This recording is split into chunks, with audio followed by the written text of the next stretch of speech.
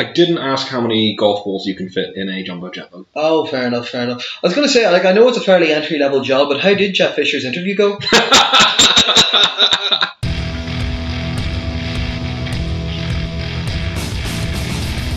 So hello and welcome to All Four Quarters, your one-stop shop for news, views and overreactions to all things NFL. This week we'll be taking you news from all around the league, then looking at the wildcard round games, taking some questions from you, the listener, and then looking forward to the divisional championship games. Woo!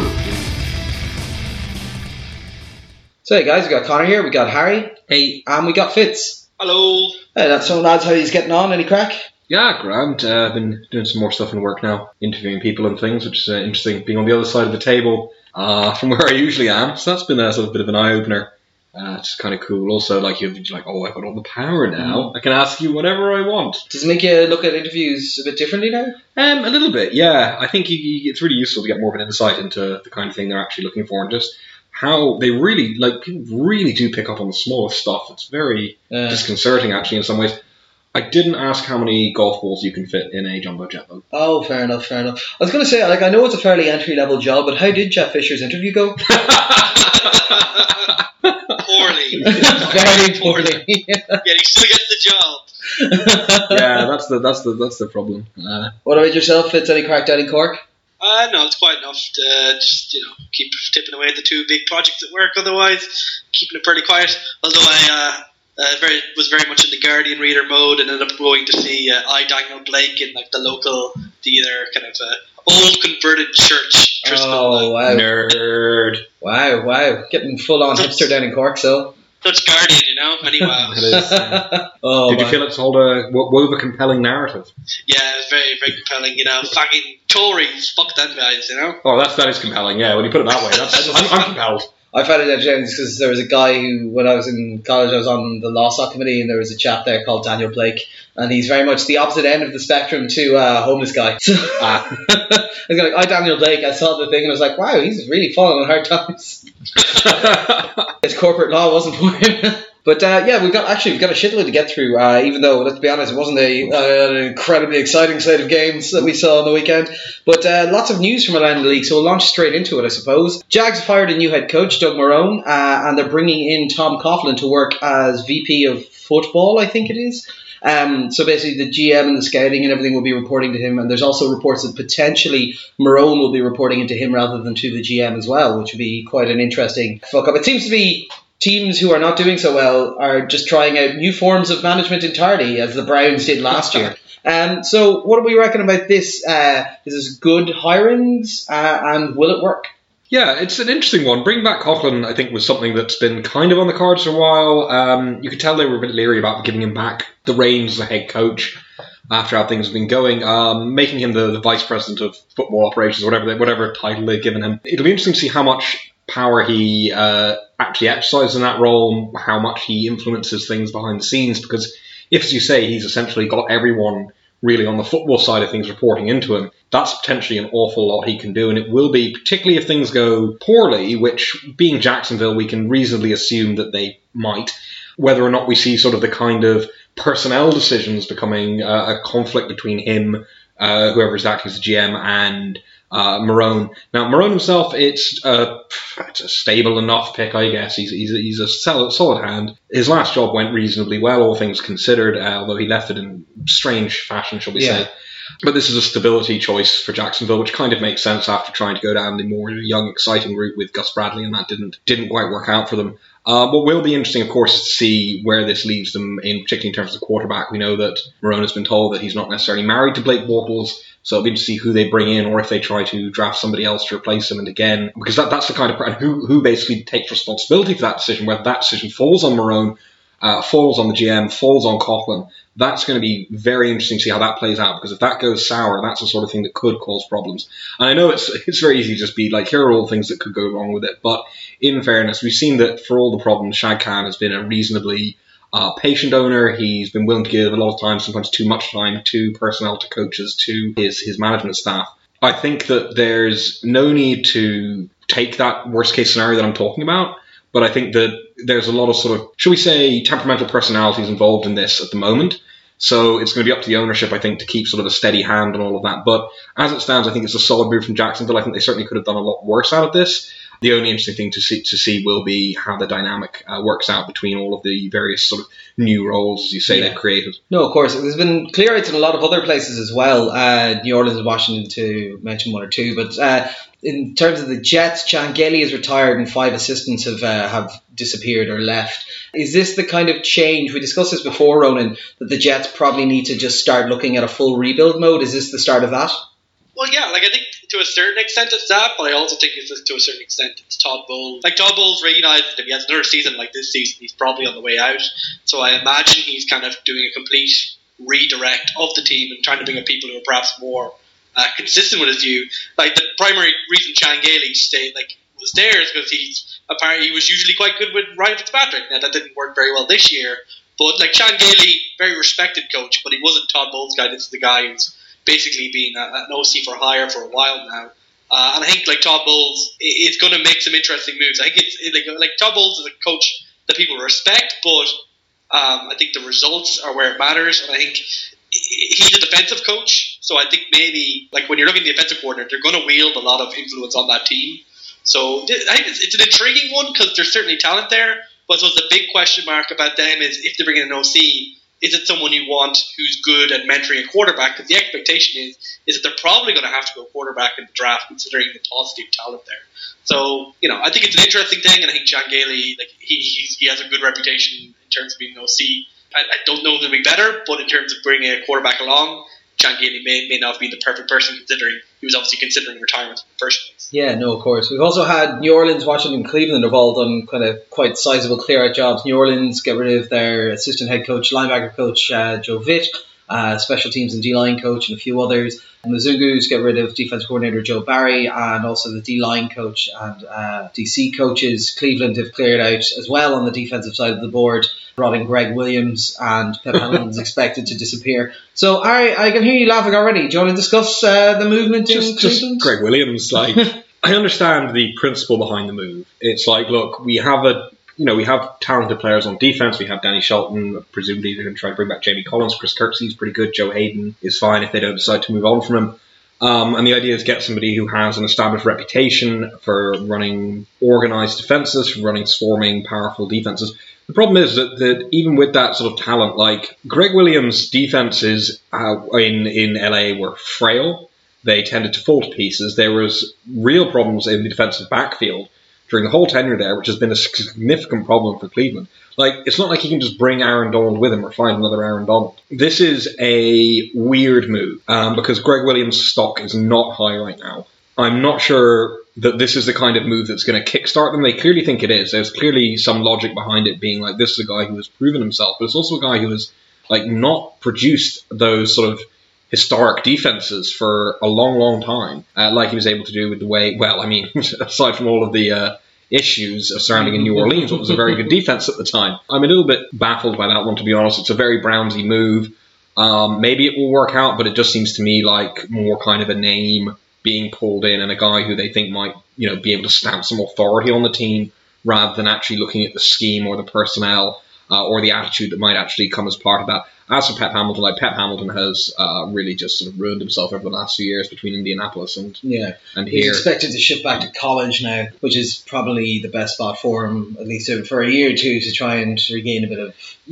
Absolutely. Try and get a bit of cachet back because it's been a rough ride for Pep over the last little while. But so you'll say there's been a lot of moves. We're going to see more and more of these over the next couple of weeks, and then we're going to start seeing this settling down. There's already a lot of interviews happening around the league with lots and lots of people. There is a discussion we'll probably have on a later podcast about, we've had a couple of questions in from listeners about should coaches not be allowed to interview for other positions while their teams are still playing in playoffs and things like this. But as I said, this is something we'll be covering over the next couple of weeks. Andy Lynn is apparently in line to interview with 4 teams. Yeah. That's weird. It's that's really weird. He still has a job. That's weird. Oh my! And now that Jeff Fisher's fired, Doug Whaley is now my new punching bag. So I suppose we'll move on from the coaching. We'll come back to this over the next couple of weeks because there's going to be a lot of movement happening. Players in the offseason doing bad things. Randy Gregory's been suspended indefinitely for the substance abuse policy. He's gone for at least a year. This is the one where there is no definite end. He has to apply for reinstatement. We've got to presume this is him. They're going to cut ties with him in the offseason, and he's right. You would assume so. This is kind of the sad one, obviously, the problems Randy Gregory has had, and this was one of those sort of red flags in inverted commas coming out of college to do with his substance abuse problems and his mental health problems, and it's a real shame that this has happened. But sometimes some people just don't have they don't have the right mental approach, and they can't get themselves into the right headspace to commit the way they should. And unfortunately, it looks like what's happened here to what was potentially a very exciting and very talented young player. You've got to assume Dallas will move on, but then again, Greg Hardy. Yeah, it's true. They don't have the greatest track record of managing these types of situations. But maybe it's not just the players. Maybe it's learned from the coaches as well. Because Pittsburgh's outside linebacker coach, Joey Porter, has been in a bit of trouble. He's been arrested on multiple charges for essentially manhandling some policemen. So, Fitz, do you want to tell us a bit about what's been going on with Joey Porter? Like, it's hard not to go all the way back to last season, the wildcard round between Cincinnati and Pittsburgh, where Joey Porter was on the field getting into trouble with Pac-Man Jones. And obviously we saw last week Pac-Man has got his own legal issues going on now. Obviously, he's quite well liked in Pittsburgh because he's a former player there, quite well known. But he might have taken on a little bit too hard the kind of Pittsburgh way of a little bit rough around the edges. Apparently, like the rap sheet is pretty extensive and relates to some activities he was involved in the nightclub at the time. Basically, it doesn't look good for him. He's been put on leave, so I would not be surprised if he's expected to be let go at some point during the off season. Probably when maybe around the draft, where it wouldn't make up as much news. The rap sheet's pretty bad, so I think this may be the end of the road for someone who obviously was liked by the management and obviously had a lot of cachet within the team. But that doesn't really count for much if you can't keep your head on your shoulders. To be fair, as a coach, he has been learning from a head coach who literally gone onto the field and tripped players up before. So he didn't assault a bouncer. That's true. It's a nice throwback, though, isn't it? To age gone by. I've got Pac-Man Jones and Joey Porter getting arrested within a week of each other. Oh yeah, it's the off season of yesteryear. The Steelers. Speaking of the Steelers, have decided they've announced they're going to use the tag on Le'Veon Bell, which is an interesting decision. Now, I believe the tag for running back is currently quite low. But you see the performance he had this weekend, we'll talk about it later on, and throughout the back end of the season. You got to imagine they want to lock him down for more than a year. Is it just injury concerns and the fact that he's had a suspension or two that they're worried about? It could be, and that could be to do with the negotiating position that Bell's basically taken on the basis of, look at how good I am, and the team are more like, well, yeah, but what if you piss on again? What if you get stoned again? It could be one of those ones where they use the tag and then sort of we see a long-term deal being worked out during the year. While that's going on, I imagine that's what Pittsburgh will want to do and sort of buy themselves more negotiating time. In terms of that, if financially obviously makes sense because Bell is going to come out an awful lot more money in a contract than he will, as you say, the tag being quite low for running backs. God, this thing they're really going to want to sort out because Bell, if he leaves after, if they can't keep him pinned down with the tag, that's a huge part of that team gone. I mean, Roethlisberger isn't a spring chicken anymore. Also, it's a first-round pick to take someone who's got tagged, is it? Or is there no option? 2 first-round picks, I believe. 2 first. Oh, right, that's probably a little bit too much. Because I was saying, he's got the kind of talent level. I could see teams giving up a first-round pick to get him if they could. Cleveland. Yeah. That'd be 100%. Cleveland should definitely do that. That'd be amazing. Yeah, Cleveland. And it'd also be 2 figures to a divisional rival. Yeah, exactly. But there is a strong chance that this is just the first step on a off-season long negotiation that they're just trying to put pressure on. But we'll see how it goes. It doesn't seem to make sense on the face of it, but we'll see. Yeah, well, we have seen also, during the last few years, Bell complaining about his salary on social media, so clearly there is obviously some divide to be bridged between what the team wants and what he wants there. He is a very valuable, and as we're seeing in the last couple of games, an increasingly valuable piece of that offense. We'll talk more about that, obviously, as we get into the off-season. I'm sure they're trying to try and keep discussion of this to a minimum while they're still in the playoffs. Hall of Fame finalists were announced. I'll just run through them very quickly because we're going to go into them in depth on a later podcast. We've got LaDainian Tomlinson, Jason Taylor, Brian Dawkins, Morton Anderson, Tony Boselli, Isaac Bruce, Don Coryell, Terrell Davis, Alan Faneca. I always get his surname wrong. Joe Jacoby, Ty Law, John Lynch, Kevin Moisey, Terrell Owens, and Kurt Warner. Is there anyone you want to kind of chat about here? Anyone you think have been left off that maybe should be on there? I'll save my Steve Tasker round for later in the year. Yeah, you didn't mention also Jerry Jones is also... He's up for the contributor. He is, and so is former Commissioner Paul, not going to try to pronounce that. Spaghetti Boy. Yeah, Paul Tagliatelle. Yeah. I think the Seniors Committee one is Kenny Easley. Oh, okay. I always find it a bit weird when people who are still active are nominated. Even Yeah, contributors. it's very strange. Like, maybe they're just going to go, well, if we give it to him, maybe he'll fucking retire. Jerry's never never retiring. It's like Stephen in the back rooms. Like, go on, get rid of him, would you please?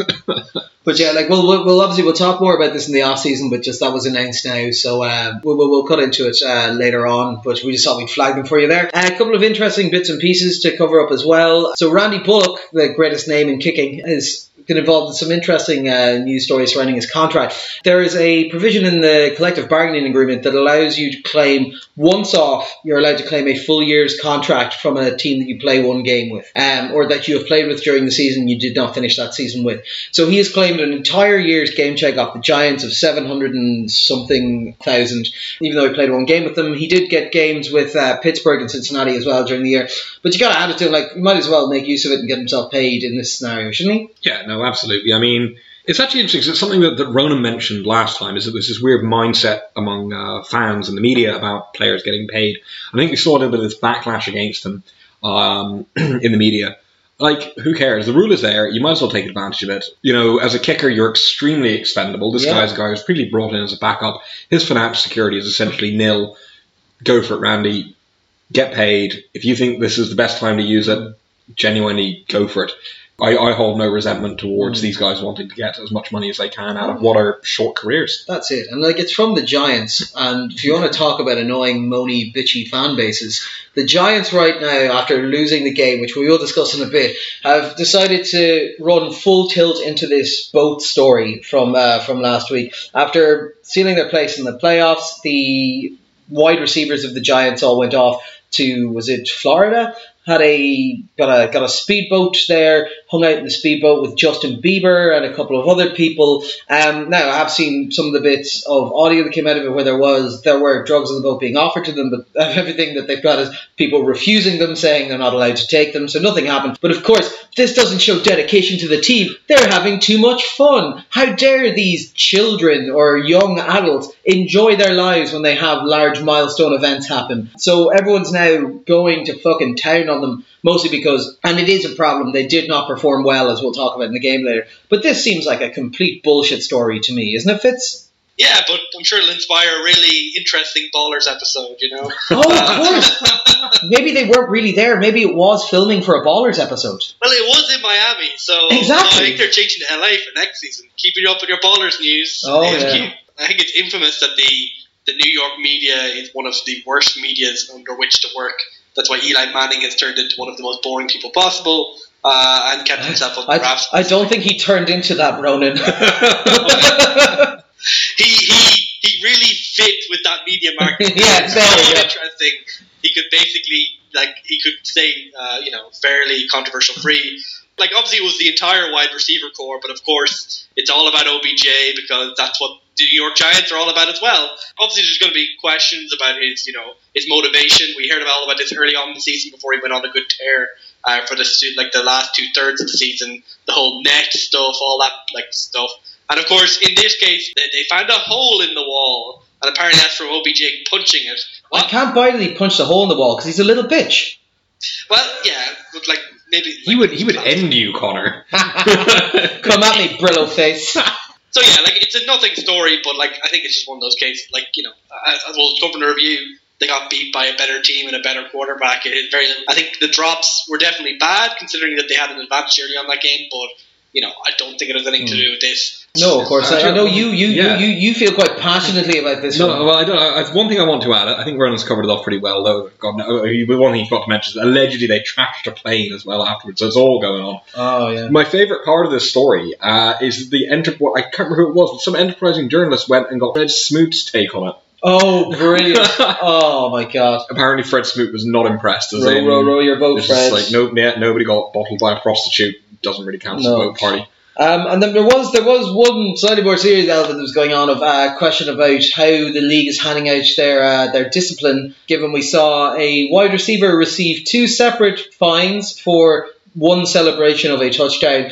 Yet there has been no, as Harry put it, no requiem for Crab's chain. So do you want to tell us about this? So this is something that happened, obviously, in the final week of the regular season, which was Aqib Talib yanked off Michael Crabtree's chain. Now, during the season... Sounds so dirty. Yeah, I know, right? During the season, we were all like, oh, Michael Crabtree wearing a chain. Oh, yeah, it's fucking baller. Look at him. He thinks so cool. And it was pretty cool. Turns out the chain actually has serious sentimental value. It was passed on to him by a relative who has died, and now we all feel like dickheads. Aqib Talib, on the other hand, doesn't have any remorse. Ripped the chain off, and then was seen on the sidelines mocking Crabtree over the fact that he pulled his chain off. It wouldn't seem like a particularly big thing. It just seemed like Aqib Talib being a prick, so we just sort of let it slide last time. The league declined to fine Talib for this action. And this is the same league people get fined for flexing, for doing the hip thrust, though Antonio Brown got away with a very, very quick one this week. But all kinds of nonsense, wrong-coloured shoes, socks. This is basically this is also, not just throwing a ball into the stands, miming throwing a ball into the stands. Miming chalk, throwing the chalk, miming the bow and arrow. Yeah. But then an actual act of what is destruction of somebody's property happens on the field. But it's just absolutely ridiculous that this league that's so concerned with policing people's morality, when it comes down to the choice between this guy as being a violent idiot and deliberately setting out to provoke, and fair play to Crabtree for not responding, in fairness, because we need some word from to deck to league. Yeah. We'd all support him for it. Yeah, absolutely. Look, he's done enough damage to himself this year. They're so obsessed with their own notion of discipline that they're like, yeah, well, he shouldn't have been wearing a chain in the first place. That's not part of the standard uniform, blah, blah. It doesn't matter. Yeah. So, that just shows how backwards the NFL's priorities are and how the level of, arbitrary self-importance that's involved in their decisions of being the reason they didn't punish Talib was essentially in a way a punishment to Crabtree. You show personality, you show fun, whether it be through your celebrations, your cleats, or chain you're wearing, and you cannot expect any sympathy from the league, which is just it's so petty. And I don't get this sort of robotic thing. And I throw back one thing very quickly. One of the best celebrations this year was, I think it was when Cleveland scored a touchdown against us, Hawkins. What he did was he put the ball it was very subtle, he put the ball on the ground and he walked away doing a very subtly robotic walk. And it was brilliant. It was absolutely brilliant. Excellent. We'll do a quick injury roundup as well. There was a few this weekend in the games we're about to get onto. Jordy Nelson has fractured ribs, a collapsed lung and a damaged spleen was the initial report we got out. Now they're saying that it's mostly just the ribs. He might still play. This seems like a diversion tactic rather than anything else to try and stop planning, so people have to allow for him a little bit. He doesn't, looking at that injury, it doesn't look like he's going to be playing this weekend. He's quite possibly done for the season if that is anywhere near as bad as it looked like it was. Obviously this is a big hit for them, but they did get a lot of performance, and this is the thing, we'll be talking about all these guys afterwards. In Pittsburgh, Ben Roethlisberger is wearing a boot, presumably because he hurt his shoe, because there's nothing fucking wrong with his leg, but he just wants us all to think he's a real tough guy. You see, at the end of the game when he got hit, he was holding his shoulder, and then he comes out in a walking boot. Oh my God, Ben, come on. It just travelled all the way down his body. And then in globes for him. Oh boy. And then Buffalo Taylor's pulled some core muscles or torn them or something a couple of weeks out. The big one is, if this lasts until mid-March, this injury, he becomes guaranteed, because similar to the deal that was with Colin Kaepernick, injury guarantees him the next year's income, which would be an interesting one if it was to happen. Does this make much hay? Because even if it is a small injury like this, it's not going to last into March anyway. Well, I suppose it depends on the recovery. It's a sports hernia or something along those lines, which generally are uncomplicated, but can be. I think people are making a bit too much of a big deal of it in terms of, is he trying to get the money? On the other hand, if he is, I don't blame him given the way Buffalo seem to have started treating him recently. I'm like, yeah, go get your money, Tyrod. The thing is, I reckon he'll get money on the open market. There's enough people who want a quarterback, and he's been good enough. He will. But I think it's a security thing. It's like, you have the. Yeah, you've got the guaranteed money. You know what I mean? And then if the team, basically, it makes it harder for Buffalo to cut him. Yeah, of course. But obviously, we'll talk about this more as it gets closer to the deadline. I'm sure we'll have a lot more talk then about contract negotiations and stuff with him. So with that, guys, I suppose we'll move on to the games from last week. So this was not a great slate, very one-sided. There's a stat that's been doing the rounds that we will not discuss about how long it's been since. We've seen this one-sided section of wildcard games, as everyone is probably sick of hearing that one already. First up, Oakland at Houston, 14-27. Connor took on the Crustacean Sensation in the first playoff game to ever not have playoff implications, which is an interesting scenario, setting up the Pats for another bye week before the championship weekend. Connor Cook had a 40% completion rate, 1 touchdown and 3 interceptions. He was given 45 attempts. This is not how you win with a rookie quarterback. You limit their attempts. You don't end up in this scenario. And it's not like this was a game that was out of hand. It wasn't that they were having to throw because they were so far behind. It's ridiculous. This game also received 19 punts, which is in itself, I think, potentially a record, but if not, it fucking should be. There was drops from receivers too, so overall not great from Oakland. In terms of Houston, Brock Lobster was very similar. He had a better completion percentage, 56%, 1 touchdown, 168 yards, and a rushing touchdown. He did that on 20-odd attempts, and they ran the ball 44 times. Even though the running the ball wasn't working, that's what you do when you have a less good quarterback. The defenses on both sides had high points. Merciless had 2 sacks. Clowney looked good. Mack looked like the best individual defensive player out there. But overall, this was a game that was for the taking. There wasn't much in it. Neither team were streaking away with it, but no one wanted to take this game by the horns and handle it. So Harry, I'm going to come to you first. In terms of Oakland, Raider fans must be thinking what could have been if Carr hadn't gotten injured. It's a remarkable drop-off between the team with him and the team without him. It was their first playoff game since 2002, and it did not go very well. But what positives can they take out of it? Well, there aren't that many positives from the game itself. I mean, obviously, as you said, Khalil Mack looked good, but I think we already knew that. It was a difficult one to judge because not only, obviously, the issues at quarterback, they didn't have Donald Penn. Hudson was missing for part of the game, came back and didn't look right. They were playing their backup right tackle at left tackle. It was a messy situation. The running game never really got going. I think credit to Houston on that front. But, for the Raiders, this is one of those ones where the game itself, you can't take too much from it, other than that Derek Carr has probably now the best job security in the league. You have to say, look, this is just an achievement from this season to get this far. And the fact that you can have got to this stage, it has to give the team real hope moving forward, and they can say, look, if we can keep Carr healthy, this is a team that definitely can beat Houston, and this is a team that definitely can move forward. There are concerns, I think, about some of the coaching decisions made in that game. That was what I'd be worried about. Yeah, Matt McGloin obviously was sitting on the sideline for the whole thing, appeared to be apparently okay after his trials in Denver, shall we say. And then Del Rio afterwards didn't say that it was injury. He was like, I just didn't think it would have made that much of a difference, which is a little odd. There was also reports coming out that it wasn't just him that was saying this. There was a couple of reports saying things like there was something bigger at play. There was other things going on that was keeping him out. Yeah, it's very unclear, but the justification itself is a little strange. And also, I think, and this is something I think Ronan really nailed last week when he said that when you take away Derek Carr, the Raiders might not actually be that good. And I don't think that's entirely accurate because they were missing several other pieces, but the level of drop-off, when you compare it to, say, New England without Tom Brady, which is obviously a huge drop-off from Tom Brady to eventually Jacoby Brissett, and that did eventually manifest itself, we're still able to win a game. And you have to question the way this game was approached by the Raiders, the way this was coached, and the fact the team sort of seemed to panic a bit after that first interception. Yeah. And never really was able to get a foothold back into this game.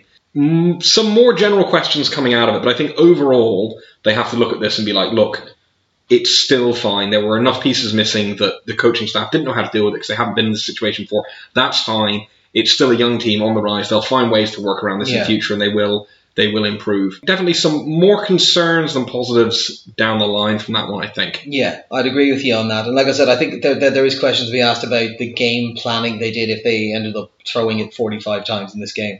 Houston were sub 300 yards on offense. They were getting 2.4 yards a carry out of Miller, yet they still got the win. So a lot of Houston fans are happy, but surely, looking at this performance, they're just meat for the grinder next week, or am I missing something? Yeah, no, they played decent in this game. They obviously won the game, but obviously the step off between the Derek Carr Raiders and New England Patriots in Foxborough is, that's leagues apart effectively. So yeah, it's a massive difference. But I suppose if they have any hope going into next week, it's through the defense. So I'm sure we'll talk about that in the preview. But talking about this game, I think the biggest compliment that you can take away from this game in terms of the defense was that basically the Oakland Raiders played a game of O-line shuffle the entire game, where they effectively basically put on an extra O-line man, like put a 6 O-line men the majority of the game to try and block up Jadeveon Clowney, who basically busted up the entire Oakland offensive plan in the first quarter with that interception. When they actually did that and shut down Clowney somewhat, then Whitney Merciless then started getting in, and they shuffled back over to stop him. So it was kind of like shuffling back and forth trying to stop these two. And obviously, as Harry points out, they were missing their left tackle and they were missing their centre for a large amount of time. So that obviously contributed to that. But I think you can always take a good compliment when the defensive line is so dominant that when they double team one guy, the other guy starts going out, so they have to double team in, and basically are left in a futile situation. And like the New England O-line has definitely improved, but it's not an elite O-line. So like if they're going to win, they're basically going to have to follow the playbook that was given by the Denver Broncos last year, which is that you need to get to Tom Brady very, very, very, very fast and very, very consistently. Because the defense, it was the best defense in the AFC statistically during the season, but you know it isn't perfect. There are certainly still holes around there. Like they're still requiring, like Vince Wilfork at 35 is still their best defensive tackle, so there's questions about how much pressure can get up the middle. But overall, it's a good defense. But they're going to have to go to an extra level to have any chance against New England. Yeah, and like the New England defense isn't great in terms of getting to the quarterback, but they are good at containing and keeping a quarterback in a tight space. And Brock Osweiler consistently has been bad at doing that. So I could see them getting a lot of coverage sacks. But, you know, they have things to build on, and the defense is certainly scary, and that's without J.J. Watt. So, like, I think that's what won them the game. And they just need, basically, Brock Osweiler to be like latter-day Peyton Manning and not make too many screw-ups. If he doesn't throw interceptions, that may just be enough to at least make it a somewhat competitive game. Yeah, so like that seems to be a fair assessment of them. Like there's potential there, but probably not enough, and we'll talk about that when we get on to looking to next week's games. The next game up, it's one that will be close to your heart. Detroit at Seattle, 6-26. This game was far closer than we would have expected going into halftime and just afterwards. But then Seattle kicked it up a gear in the second half and scored 16 points in the fourth quarter to give themselves a 20-point lead to win the game. Richardson was flying around, big surprise from him, full on how much peds you were feeding him, I don't have a clue. Like he just made insane catches all over the shop. Baldwin went over 100 yards and Rawls had an absolute game, 161 yards and a touchdown. And there's also, I suppose, potential down the line for other people coming back, but that was a statement game from him to say he might be able to carry the ball in the way that you're used to seeing. I said last week that the Lions were possibly the worst playoff team going in here, and I feel fairly vindicated by that, having watched his performance. Did you not watch the Oakland-Houston game? Oh, yeah. But see, there's good excuses on those ones. 6 points, 231 yards, absolutely nothing going for them. They tried to run a large section of their offense through Zach Zenner, who was averaging 3.1 yards an attempt, which is not going to work. This offense was brutal. Like, Ronan, there's questions to be answered in Detroit. Like, this is 4 losses on the trot, all to playoff teams. Like, when we go through their wins through the season, they weren't that impressive, and the offense has fallen off in the last 8 games. Are there changes coming to this Lions team, and what do you think they're going to need to be? Like, the thing is, like, obviously the history of the Detroit Lions is so full of failure that you would be tempted, as an owner at least, not to rock the boat on what is at least a somewhat successful season. And, like, when you look at the issues on the team, they're fairly predictable. The run game is gone because Amir Abdullah is gone. They're obviously missing their third down back as well. Like Zach Zenner, like when Zach Zenner is your top running back, there's only so much you can do really as an offense. And of course, like the whole idea, if your running back is out, you need to rely on your quarterback. And Matt Stafford, for the last half of the season, has been playing with a broken finger, and that has affected his play. Like he's definitely had a step down since then. Now, of course, mitigating factors. There's a lot of them. Obviously, the last month of the season, they played a lot of good teams. They played Green Bay. They played the Dallas Cowboys. They played Seattle Seahawks here. They live by the sword. You die by the sword. There's no ignoring the fact that all the games that they won during that streak in the middle of the season were in the fourth quarter comeback, with the exception of one game. So that speaks to a team that was playing to the very limits of it. And there is holes all along. I think at quarterback, you're fine. In wide receiver, you're fine. And I think the O-line, they added Taylor Decker this year, and he's turned out to be a good player. So the O-line's okay, but they probably need another running back because you can't rely on Amir Abdullah's health, basically. And the defense needs additional players all across it. I think with the exception of maybe Darius Slay, there really is no other. There is no player there that you could reliably go. They have players like DeAndre Levy, but he's been dealing with injuries for a lot himself as well. Ziggy Ansah has had a bad season, only 2 sacks the entire season, although he did get 2 in this game as well. So there's some talent there. But I think, when they're going to the draft this year, I'm sure we'll talk about this a lot in the offseason, I think they're going to put a lot of draft capital into the defense, and we'll see what they can do when they can get a defense that can match the decent production from that offense. If they can throw in a decent running back, then this team isn't that far away. But I think we saw here, and we saw in the last month, that this was a team that really backed into the playoffs, and that's where its talent level really was. It is a wild card team. That is its talent level. It isn't much more than that. But, I think they can take a lot of good things from this season, in terms of the backbone and in terms of getting those comebacks, and the development of Matt Stafford is obviously a massive positive going forward.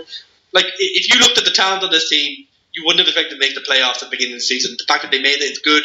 I think, obviously it's kind of similar to Atlanta last year. It's always bitter when the last half of the season or the last impression is so poor. But if you're ownership, you need to stay calm, stick with what's working, and invest resources where they're needed, and that's on the defense and at the running back position. Yeah, no. And then we might see if Detroit Lions could be a real contender in the NFC North. Yeah, no, of course. Harry, this looks a lot more like the Seattle of old, but is that real, or is that a reflection of the Lions team that they faced? I've got to wonder, when so many pieces suddenly click into gear, particularly pieces that have been underperforming all season, like the O-line had quite a good game, probably the most aggressive and impressive game we've seen from the Seattle O-line all season, if it is just a question of the opposition.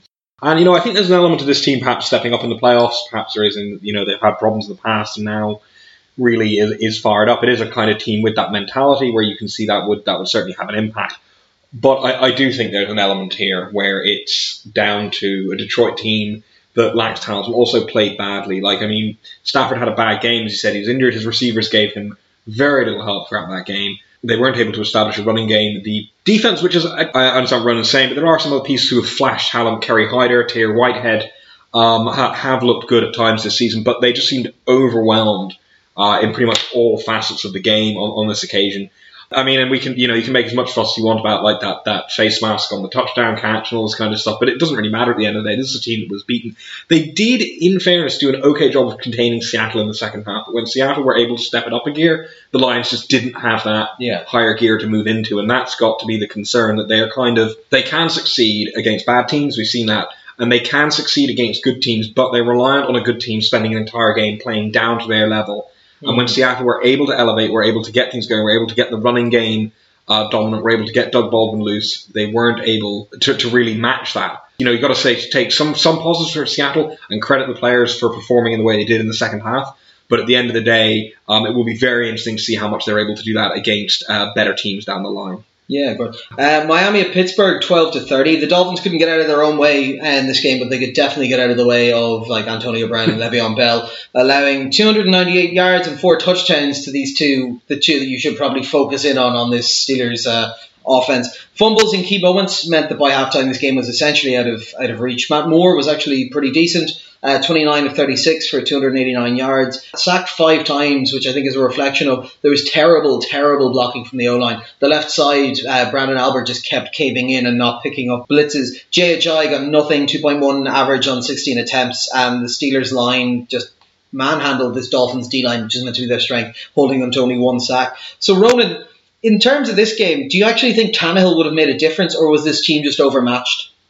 No, Tannehill wouldn't have made a difference. I think we saw with Matt Moore that, with the exception of perhaps his pocket awareness in terms of feeling the pressure, he was generally good. He generally did the best with what he had, but what he had was very little. Like I said here last week, that if Pittsburgh got an early lead, that basically the game would be over. Now, to be fair to the Miami Dolphins, there was a few moments in the game when they looked like they'd come back, but some really badly timed, basically strip sacks.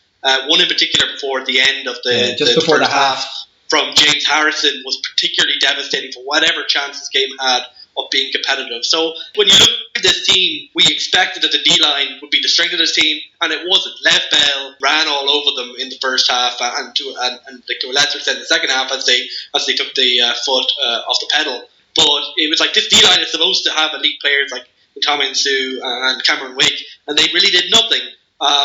It wasn't their fault completely, because the secondary was effectively pulled together from the spare parts of the DB room of the Miami Dolphins. Who are missing players. They were missing their 2 starting safeties. They were missing Byron Maxwell. So, I hate to sound like a broken record, but the Miami Dolphins similarly, but maybe a bit better than the Detroit Lions, but it's a similar situation where there's definitely holes along that team, and maybe an all-world quarterback could have pulled them up, but Ryan Tannehill is not that man. Ryan Tannehill is maybe a step above, not more, nothing more. This is a good team. This is a first-year coach, a very young coach, bringing a team together from pieces that at the beginning of the season you never would have expected to do anything.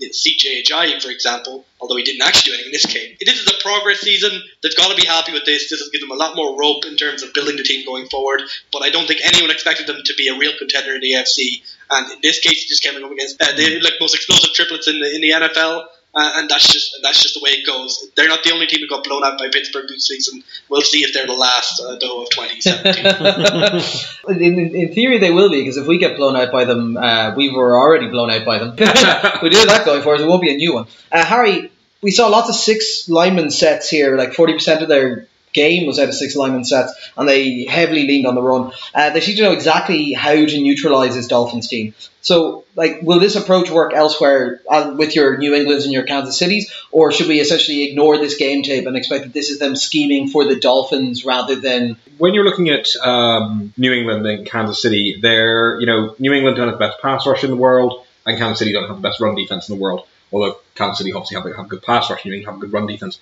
What they do have that Miami don't is they've got a more cohesive unit on defense. They've shown themselves throughout the season to be better able to adapt and strategize. They've got much better defensive backfields, which means they can focus more on dealing with the situation in the box. It's going to be much, much more difficult for Pittsburgh to simply overwhelm them in the way that they did to Miami. What is going to be interesting, particularly going into the KC game, is the other problem area on defense is the only area we haven't mentioned, which is also a problem area, is the linebacking. Outside of Kiko Alonso, who is fine, they really don't have a huge amount of talent back there, and that's very, very difficult when you're against a guy like Lev Bell. And we saw not only were the O-line able to punch huge holes for him, but he was able to get into the linebackers and make big, big gains. That's going to be much more difficult to do when they come up against Kansas City, and if they get through that, when they come up against... we're presuming New England, but even if it's Houston somehow... have got much better linebackers. So, yeah, I think this is very much a function of the game, and I think it shows... it speaks well to the coaching staff and to the talented players that they're able to execute it and basically not let Miami back into this. Todd Haley did something well. Yeah, I know. But, it very much functions the game, very much just well-coached team. Doing what it needed to do to win this one. Wouldn't look too much into it from the tactical point of view, but from the strategic point of view, it shows how well Pittsburgh can play and that they can adapt their game plan. So will we see something like this again in the next couple of games? No. Will we see something else that could turn out to be very, very effective? Absolutely, they have the potential to do that. And I think this also then gives them the ability that they can mix in a little bit of this to then make people expect that they're going into that kind of run-heavy sets and maybe distract people that way. We'll move on to our final game from this week, the one with the biggest margin in it. New York Giants at the Green Bay Packers, 13-38. Aaron Rodgers on a roll and allowing Pats fans to breathe a little sigh of relief as they beat the Giants by 25 points. It was a game of 2 halves, or more specifically 2 sections, one being 40% and one being 60%. Green Bay were in negative yardage up to 20 minutes into this game. Then through 2 particular plays, which I think we both know, one involving incredible line work and Aaron Rodgers clearly putting together a tape for Dancing with the Stars, managing to get their first touchdown, and then a massive 50-yard bomb for their second touchdown, and they went in at 14-6 at the half. Aaron Rodgers played out of his skin in the second half, 25 for 40, 362 yards, 4 touchdowns. Both Adams and Cobb went over 100 yards, making up for the loss that we spoke earlier of Jordy Nelson. New York shot the bed entirely. Odell Beckham couldn't do anything. He dropped approximately 46 passes in this game, which was a big problem. In fact, when he punched the hole in the wall, he was actually just trying to get through the door. I love that. It's a repurposed Trent Richardson joke. Yeah. So, Harry, normally big swings happen at halftime whenever coaching staffs readjust what they're doing in response to teams. But it was the last 5 minutes of the game, of the half, that Green Bay swung around, and we didn't see any adaptation from the New York Giants defense. They fell off entirely from a team that held them to negative yards for 20-something minutes of the game. They just fell apart. What do you think caused that? I think there's a couple of factors there. Obviously, one of them is when Aaron Rodgers gets hot, it can be very, very, very difficult to stop no matter how well you're playing. We saw, I think, Green Bay's O-line pick it up as it went on, start to play more like we've seen them play down the back stretch of the season. That first touchdown you mentioned, incredible work by the right tackle to keep one side of the pocket clean even as the other side collapsed, which gave Rodgers the room to move around. For Green Bay, it was an element of it clicking and the Giants, like you said, not being able to adapt to it. But the problem was that what Green Bay ended up exploiting were pre-existing weaknesses of the Giants. Like, we know, for example, in Landon Collins, they have a superb center field safety. So where the Giants were vulnerable down the sidelines, and we saw big gains start to come out of that. Rodgers throwing to Adams and being able to get one-on-one coverage guys like Eli Apple and get away from them. The loss of Dominic Robinson-Cromartie obviously probably had an impact there and didn't help out. There is, I think, an element with this Giants team that as much talent as they have, and I think a lot of young talent in the backfield, they're still reliant on the front seven to cause disruption. And when they weren't able to do that, we saw there wasn't really a plan B for this team once they could no longer win that sort of physical battle up front. Now, this is a young head coach. This is a team with talent.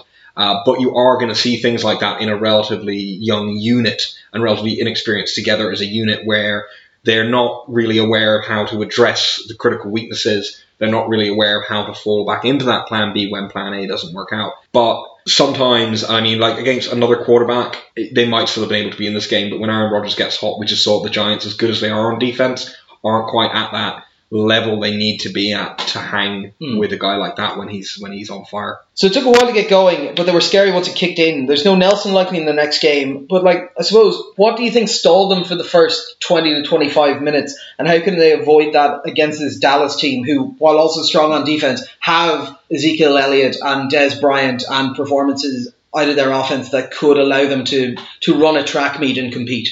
It's almost like a weird simulation of how the season worked, where Aaron Rodgers looked way off for the first maybe third or half of the season, but got really hot down the stretch.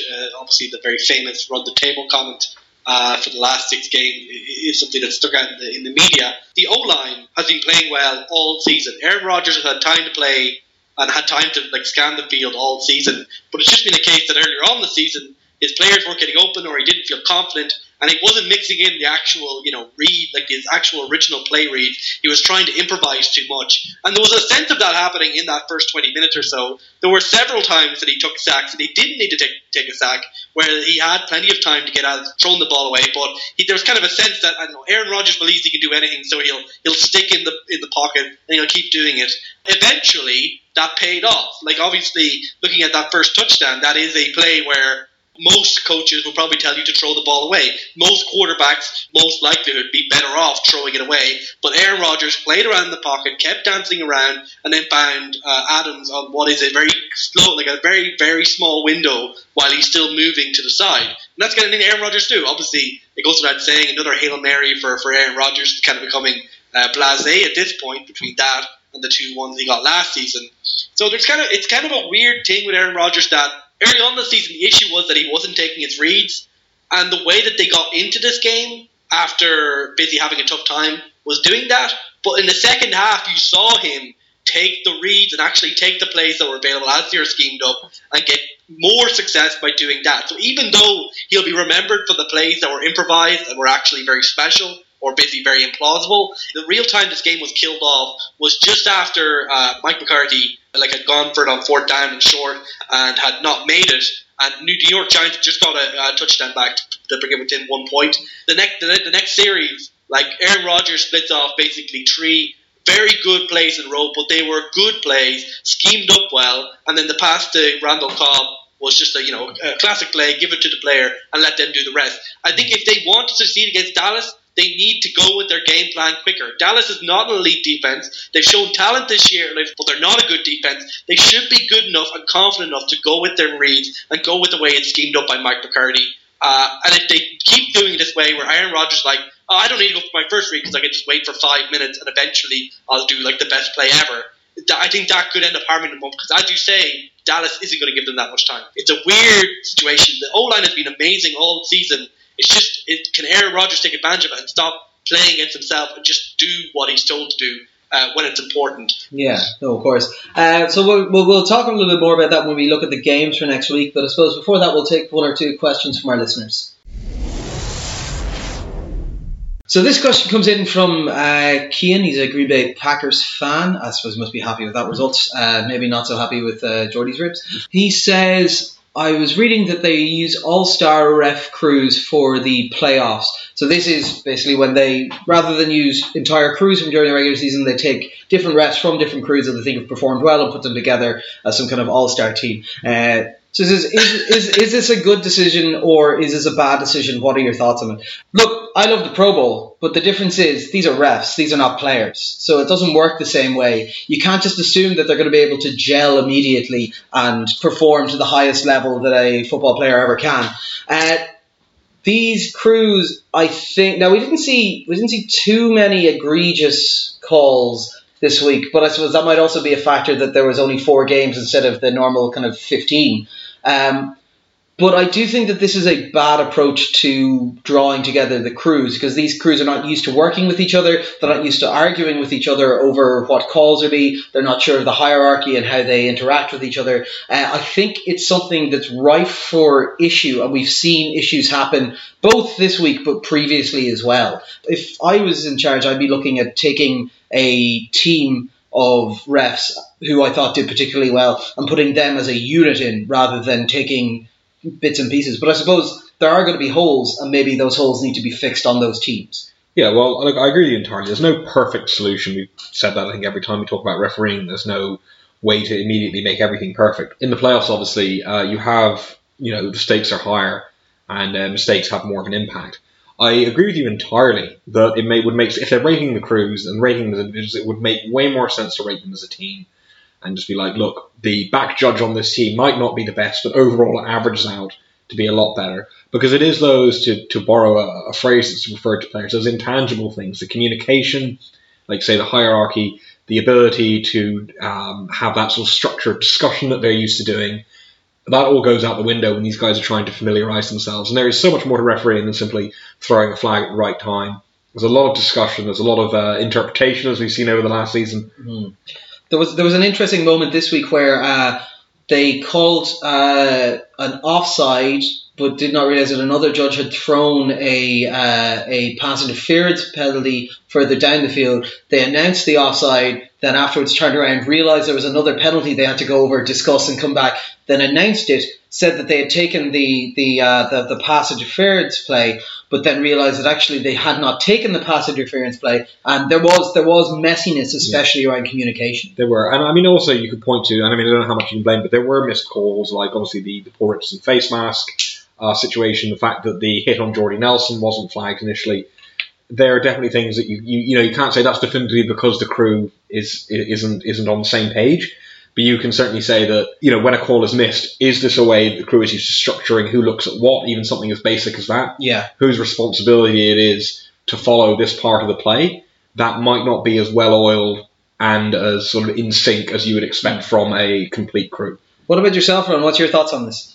Yeah, like I pretty much agree with what Harry said there. Like I think the only fan base that was particularly salty about the refs was Detroit. I think there was obviously the Richardson incident, and I think there was a fairly PI call that wasn't done due to not being catchable, which was somewhat questionable. But like I think one thing to just note is that in the earlier rounds of the playoffs, to call it an all-star crew probably isn't completely accurate. I believe it's only at the championship and Super Bowl level that they pulled from the official Tier 1 list of refs.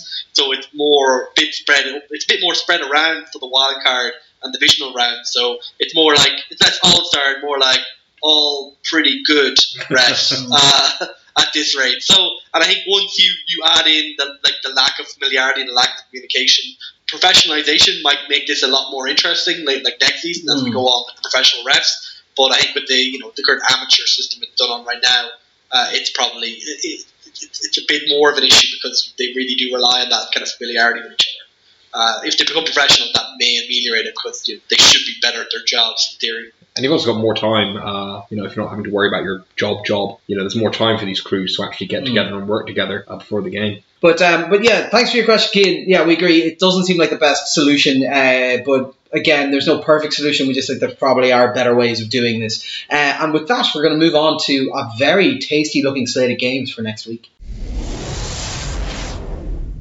Okay, so we've got 4 games. It's getting down to fucking brass tacks now, boys. Our teams are playing this week, Harry. Interesting. It was a weird sensation to watch the playoffs without the Chiefs in it and be like, but there's still more football to be played. First up, we've got Seattle at Atlanta. I've taken Atlanta, Harry's taken Atlanta, and Fitz has taken Seattle. So I suppose, Harry, I'll come to you first on this. This is a very interesting game, and I was quite close on making this call. But ultimately, for me, the difference between these two teams is right now consistency.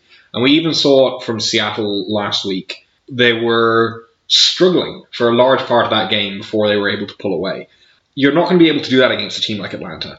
With a team that is as explosive as the Atlanta Falcons, if you take a while to get going, this team might have raced 3 touchdowns ahead of you, and you're fighting an uphill battle to come back into it. The Falcons have shown consistently this season that they're able to move the ball, they're able to maximize the weapons around them, and we've seen them do it against good defenses this season as well. It's not like they're just a flat-track bully of a team. This is a team that has a huge amount of ways to hurt you. It has moved away from what we saw last season of them trying to force-feed Julio Jones at every single opportunity. They have solid other options in the passing game. Both the running backs are very good in the passing game if the run game doesn't get going. So even out of the backfield, they have multiple different ways to hurt you. And Seattle, as we've seen, their defense isn't quite where it was last season. They're missing pieces and it's been hurting them. On that basis, as much as you say, you would go with the better defense in a close game, this being in Atlanta, this being that Atlanta offense, it's difficult to see that Seattle are going to be able to play the same way for 60 minutes as they were able to do for a half last week against the better team. And also, you have to think that Atlanta, for all of the questions about their defense, if you've got a guy like Vic Beasley, he's a tough guy to shut down when your O-line is still struggling to pass block. That's going to cause problems for Seattle in a way that perhaps more talent deficient and somewhat demotivated Detroit Lions defense wasn't able to do. On that basis, you've got to think that Atlanta have more ways to win this game than Seattle. And that's not to say that they necessarily will, but I think it's much more likely, given that they're at home, given how their offenses look, given that they're coming off of a week off. They're just in a much, much better position right now. Yeah, no, of course. Fitz, what's your thoughts? Obviously, you're backing your boys. Let's be honest, Harry spoke a lot of truth there. This is, to a certain extent, a homer pick. They're away from home. They did win there, of course, earlier on in the season in what was one of the best games of the season. I think Harry has a lot of points. What I took away from last week was that Seattle struggled to a certain extent, but that they were imposing their brand of football on that game. Even though they weren't winning by a lot, they were getting the run game going. The defense was shutting down the other team, and the offense was basically asked to do what it is. So, I think that's the way that the Seahawks won their Super Bowl. That's the way the Seahawks were in basically the prime a couple of years ago. And if they could return to that type of football, then that makes it tough in Atlanta because you keep the ball away from them, you keep them frustrated, and you kind of let that atmosphere kind of turn a bit sour on them. Because obviously at this point, the Atlanta fans are expecting a shootout, they're expecting fireworks. So if you can stop that, then that's important. Julio Jones will probably be matched up against Richard Sherman again. We'll see if the miscommunications which marred the third quarter of that game earlier on reappear, or whether the adjustments have been made by Chris Richard, the defensive coordinator, have been made more accurately this time, a bit more extra preparation, a bit more focus. So I think Earl Thomas, of course, his loss has been very much felt, but the Seahawks defense has been getting better, especially as Michael Bennett is starting to get back in formation. I think we saw last week they ran Cliff Averill, Frank Clark, and Michael Bennett in their front, based on the expectation that the run game wouldn't do much. I think even against a decent running back, and obviously they have two good running backs in Atlanta, of Devonta Freeman and Tevin Coleman, they can still do a lot of things. So I think if they can shut down the run game and shut down that kind of perimeter game with players like Taylor Gabriel and make it about trying to force it to Mohamed Sanu and Julio Jones, I think that the defensive backs of the Seahawks are still good enough that they can do that. It's going to be an incredibly tough game. I think it's going to be an incredibly exciting game. And even if Seahawks do go down by a fair amount early on in this game, we saw in games with Atlanta in the back half of the season, they don't have a great defense. They're really not good at preventing other teams from getting scores. And of course, we saw last season when the Seahawks came back from a 30-something deficit to nearly have a comeback against Carolina, that you can never count the Seahawks team out. So I think this will be a great game. I think it's basically a coin flip. So in a coin flip, I'm going to go for the homer pick and take my Seattle boys. And I'm looking forward to this. It should be a good game. Yeah, no, I'm with you 100% on that. It's going to be a great game. Like I said, for similar reasons, Harry, outside of Atlanta, just that thing of a couple of injuries on the Seahawks team. make me think they might be more susceptible than they were in the previous matchup to some of the offensive fireworks that we've seen from Atlanta. And I think that, let's be honest, they knew in advance that the Seattle Seahawks were the boys that were going to be playing. I don't think they were really expecting the Lions to come through that, so they've had a week of preparation for them. So I think that might work in their favour. Next up, New England have a bye, so on to Pittsburgh versus Kansas. Houston are travelling up to New England. We've taken New England across the board. Go on, so Harry, we'll let you. Look, I mean, I think we've had a bit of a discussion on this already. Look, I mean, Houston are a well-coached team, and that's about it. Really. It's just so difficult to pick against New England in general, in Foxborough, in the playoffs, against a Houston team that has so many problems on offense. They beat an incredibly disorganized and weak Oakland team. But it wasn't convincing. Exactly, it wasn't convincing. And you just think up against New England, they're not going to be able to do what they do. You're not going to see Brock Osweiler get time to actually escape the pocket and make plays with his legs. You're not going to be able to see them find the kind of space, throw tight ends consistently open for a first down. We saw Baltimore try to do that against New England when they played them, and that got absolutely shut down by New England throughout the game. When Houston rely on that as their bread and butter, pretty much have to with Osweiler, that's not a game that's going to succeed, that short passing dink and dunk thing, against the way this New England linebacking core plays. If we lose this somehow by a miracle, I won't feel too bad because, like, Vince Wilfork, like, he's my day.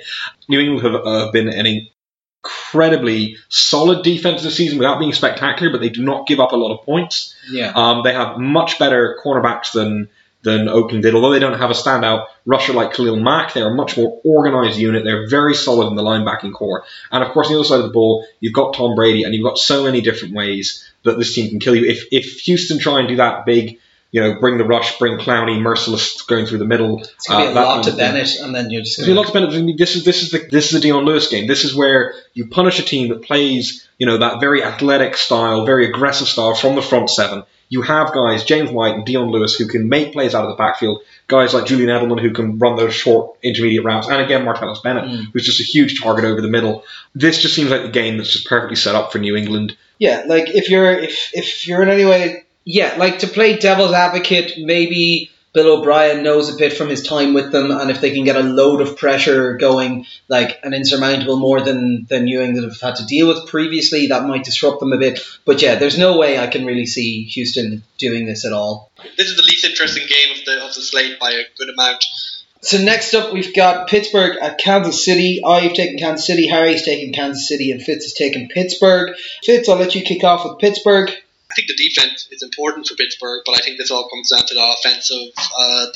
Kansas City have a good defense, like a very good defense, but they're kind of it's been a weird defensive year for KC, because KC is a team that's always built its identity off that defense. But while the defense has been really clutch and come up on in really important spots, it perhaps hasn't lived up on a consistent basis to the levels they might have had in previous seasons. It's in some ways being more streaky.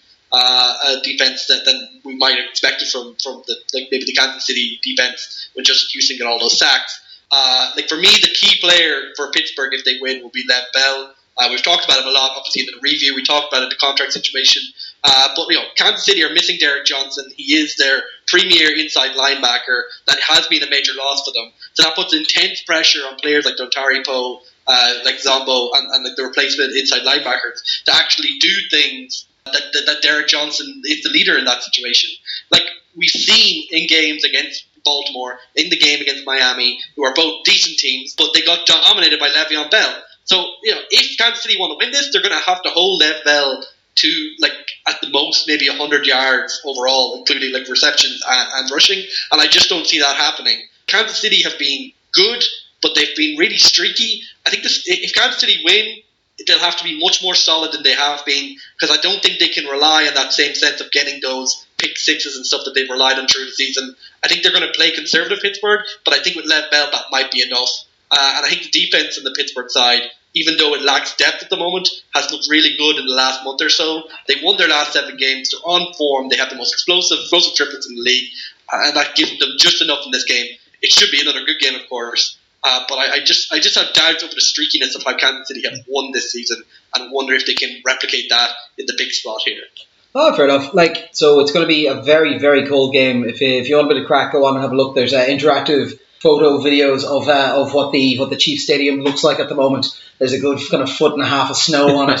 It's going to be a very cold, very tough game with a very, very, very aggressive crowd in there. I think that plays to kind of slowing down some of the play of the speedsters that you've got. I'm happy with how the defense is rounded into form of late. We're almost certainly going to have Justin Houston back in for the game, so him and Dee Ford will be coming off the edges. We've seen great performances in the back half, especially from Chris Jones and Dontari Poe getting push up the middle. One of the big things for Pittsburgh in the game this week was that their O-line held up exceptionally and gave them lots of time when they needed it, and that also allowed them to get holes for the running game. I think that's going to be less effective against the Chiefs in this game. I am worried about our run defense against them, but we've brought in, I believe it's March, I'm not certain, to come in and fill in DJ's role. That's his natural position, and he is a run stuffer, so we have people in there specifically to try and deal with that. We've had decent success against number one receivers. Obviously, we got the shit kicked out of us by Pittsburgh the last time we played, but since then we've only lost 2 games. Their offense has stepped up quite a bit as well. We've got the special teams play and the explosiveness of Tyreek Hill. We've seen improvements in how Kelsey has played. Kelsey's had an incredible season so far. There are weapons on this offense more than I have seen going into a playoff run in a very, very long time. I think the defense, I agree with you, has been streaky in parts, but has been kind of putting it together of late and is geared for this game. And similar to what I said previously in the Atlanta game, I think the KC kind of knew that it was going to be Pittsburgh, because if it wasn't going to be Pittsburgh, we didn't really worry which of the other 2 teams it was going to be. I think they're going to be ready for this. I think it's going to be a very hostile atmosphere. And I'm with you that if Pittsburgh start to run up on them, I do get worried if they get a quick start, whether the Chiefs can respond and stick to it. But I think that they should have enough talent to compete with them, and with the home field advantage and with how I think the weather and the atmosphere is going to go against how Pittsburgh like to play, I think that's going to stand to them as well. Also, Pittsburgh on the road is a very different team from Pittsburgh at home. So I'm hopeful, but again, there is a degree of homerism in my pick. So with that, we'll shift on down to the last game, quite possibly the most exciting game of the lot. Green Bay at Dallas. I've taken Green Bay, Harry's taken Dallas, and Fitz has taken Green Bay. So I suppose, Harry, Dallas, you've decided that they're going to stop this juggernaut. Yeah, kind of a gut feel pick as much as anything else, to be honest with you. I just really, really like what we've seen from Dallas this season. They've been consistently probably the best team in the NFC over the whole season when you factor it in. And yeah, while Green Bay can hit those incredible highs, what you've got from Dallas this season is just a remarkable team unit. You've got you'd say, oh yeah, Green Bay's O-line has been playing out of its mind. Bear in mind, Dallas's O-line is incredible. While we have got Green Bay's strength basically on defense has been against the run, but they're going to be going up against a well-rested unit that has been consistently the best run-blocking unit in the league, with an extremely talented running back behind it. One of the ways to beat Aaron Rodgers is just to not give him the ball that much.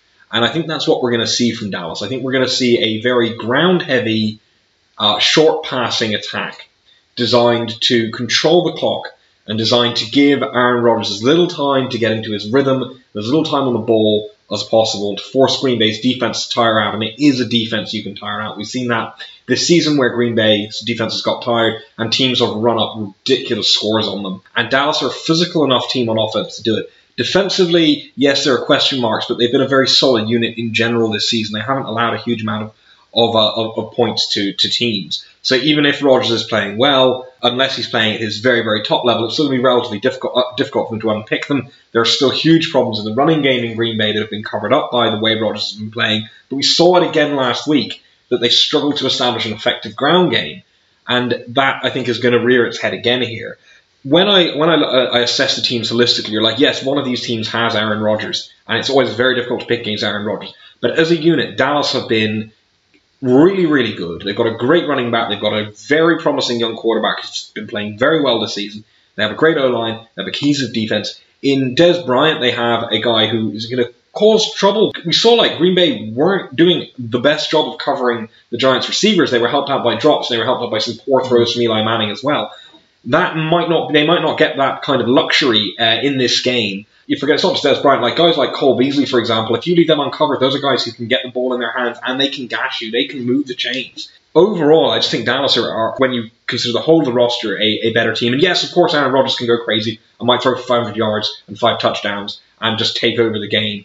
But barring that happening, I just think Dallas are too solid of a team to lose to a relatively flaky Green Bay that's been reliant on Rodgers pulling plays out of his ass week after week. Do you know what? I forgot how much I was not convinced by Green Bay beforehand. I'm swapping to Dallas. In a big spot. So Fitz, why Green Bay? Like, Dallas have been great. They are like, this is the classic kind of like consistency versus upside kind of like game where like Green Bay, like they definitely have consistency issues. Like the right hand side of their defensive back is terrible, and Des Bryant could take advantage of that. The running game, although Christian Michael looked great when they brought him in, and now that Ty Montgomery's out, we might see a lot more of him. The running game could see a spark there. But yeah, it all comes down to Aaron Rodgers. Like I talked about this last week, I'll talk about it again. Like Aaron Rodgers has been absolute fire, and that offensive line gives so much time, like consistently, that it's hard for him not to end up doing these kind of things. One of the most creative, one of the most visionary quarterbacks in the league, and is the best quarterback that we've probably seen in the last 5 years when he's on form. Perhaps not the most consistent due to what we've seen over the last 2 seasons. So like, I'm going to take the high variance play. I'm going to take the upside play. I think like Green Bay right now look like a team that can take on any other team and beat them. And the Dallas Cowboys, to me, are about consistency. They're about running the ball. They're about doing all those things. And I think they'll do them well enough. But I think when it comes down to it in the clutch, in the fourth quarter, Green Bay have the playmakers who can change the game instantly. Like, I think Ezekiel Elliott can do that, but he's a running back. Like, a great running back versus a great quarterback, I'll take the great quarterback. And I think that game will still be relevant in the fourth quarter. And at that point, I'm going to take Aaron Rodgers. And I think they're going to sneak another classic. Hopefully, all these games can't be classics, but they sure do look like they could be at this point. Yeah, I'll be interested if that's the case. If your high variance Aaron Rodgers can do anything logic maintains through to your pick, if there's a Seattle. No, not in CenturyLink. We all know the Century. What? Not Jarrow World? That's where the Hail Marys turn into the other thing. Hail Marys. Oh my! Yeah, no, I'm not gonna lie. This looks like a fucking brilliant. Well, with the exception of the New England game, this looks like a brilliant slate of games. Yeah, it should be good enough. I think, last week, I think we can all agree it was. I don't want to say disappointing because I don't think we expected that much from it, but it was about as bad as it could have been. Like, to be honest, I think we expected more out of the Giants game, but the score belies that it was that kind of game for the first half. It was, but even then, it wasn't a particularly fun game. It wasn't like it was superb. Well, the Giants did play very well on defense, but there was a lot of sloppy offense going on in that game. Yeah, I remember we were texting each other, going like, how are the Giants not up by 14 points already? Yeah. Like, they should have been smashing it early on, and that should have been a much more exciting final section of the game. Absolutely. But hey, this one looks like it's going to be great crack altogether. So yeah, I suppose, any other plans for the rest of the week, lads? Well, nothing too exciting, but actually there's a couple of things I wanted to mention here, football related, which is much more interesting to the listeners than my life. One of them is quite a nice, heartwarming story that I just found out earlier today, and the other is a fun fact. So the heartwarming story is obviously Deshaun Watson, who's a very highly touted Clemson quarterback. Congratulations Clemson for winning the college football, whatever it's called these days, not the BCS championship. Warwick Dunn, the former Bucks and Falcons running back, I think, and a known philanthropist, had basically a foundation that gives houses to sort of lower income families. Apparently, Deshaun Watson's family was actually one of the families that got a house from Warwick Dunn's charity, which is a nice bit of sort of a cyclical whole circle kind of thing. Absolutely, which is very cool. And I thought it was just really nice. And it's good because Warwick Dunn's kind of one of the sort of forgotten guys, how much stuff he actually did for the community. And when we see like the Walter Payton Man of the Year is a fantastic initiative, and the Bart Starr Award. But there are some of the ones, like sometimes you see people on and you're like, they don't do all that much at all. Brian Cushing was nominated for the Walter Payton Man of the Year. He's making the orphanage stronger by beating up the weak kids. He just went and wedged you to the committee for seeing until they nominated them. But the other is a fun fact. So the All-Pro team came out this week. We've got too much stuff to talk about to really discuss it in depth. Every single team, bar one, had a player to the All-Pro. Well, not to the All-Pro, but got a vote for a player on the All-Pro. I guess your reaction, you know what the team is. Ronan, do you know what this is? No. Take a guess. Take a guess. Cleveland is the obvious one. But no, Cleveland got votes. The San Francisco 49ers were the only team, none of their players got a single vote in the All-Pro selection. which is just damning. Yeah, Damning. I mean, like, look, the Rams got votes, the Browns got votes, the Jags somehow somebody voted for a Jags player. Not the Niners. Not Like, the Niners. That's just tragic. Sad times for them all. What about yourself, Fitz? Any plans for the week? Nothing too exciting. Just looking forward to a good weekend of football.